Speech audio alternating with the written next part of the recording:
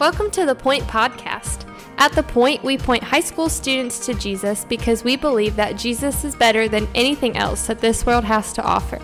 We hope that this podcast is an encouragement to you in your walk with Christ, but that it does not replace the time you're already spending with the Lord. Thanks so much for listening, and here's our awesome high school youth pastor, my husband, Justin Kinley. So today we're in Psalm 24, so let's read this and then we'll come back to it and kind of discuss it for just a second. Psalm 24, the earth is the Lord's and the fullness thereof, the world and those who dwell therein, for he has founded it upon the seas and established it upon the rivers. Who shall ascend the hill of the Lord? And who shall stand in his holy place? He who has a clean hands and pure heart, he who does not lift up his soul to what is false and does not swear deceitfully. He will receive blessing from the Lord and righteousness from the God of salvation. Such is the generation of those who seek him, who seek the face of the God of Jacob. Lift up your heads, O gates, and be lifted up, O ancient doors, that the King of glory may come in. Who is the King of glory? The Lord strong and mighty, the Lord mighty in battle. Lift up your heads, O gates, and lift them up, O ancient doors, that the King of glory may come in. Who is this King of glory? The Lord of hosts, he is the King of glory. Man, what a cool and just really an uplifting psalm. And I tell you, verse 1 is awesome to me. It says, the earth is the Lord's and the fullness thereof.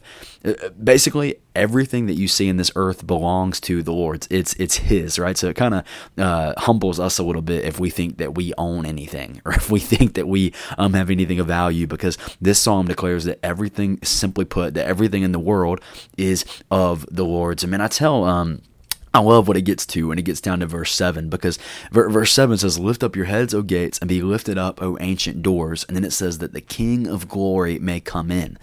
And then verse 8 just simply asks, who is this King of glory? Who's this king filled with glory? Who is it? And you know what? It's cool. I just now thought about this. It's not a king that has glory, right? It's not the king that is glorious. It's the King of glory. Like, glory is who this king is. Well, who is it? And the psalmist answers, he says, man, it's the Lord. He's mighty in battle. He's strong and mighty. It's the Lord of hosts. That's who it is. You know, I love just a fun fact for you when you're reading the Bible and you see the word Lord, L-O-R-D, and it's in all capital letters. What that is referring to is the covenant name of God, right? So when immediately when a reader in the Old Testament would read that, it is calling upon the name that God gave Moses, that he's the covenant God to his people. So when he says talking about strong and mighty in battle, I mean, their minds are going back to Jericho, and their minds are going back to Gideon as he's fighting, and the Red Sea being split open, and all this just miraculous displays that God made on behalf of his people. And so that's what they're thinking of. And so, man, it's cool just to think about how good and how big your God is. I mean, your God is the King of glory. And when you recognize how great that he is, man, it really puts your life and my life in perspective, that I just get to be a part of his kingdom. And not only just a part of his kingdom as like a servant, or a part of his kingdom as a slave. No, I mean, I am a servant of God. But what does the New Testament say? It says, no, you are no longer slaves, but you are sons and daughters of God. And so this King of glory, you and I get to be welcomed and invited into his kingdom by the death and resurrection of Christ. And that's just an amazing thing. So who is the King of glory?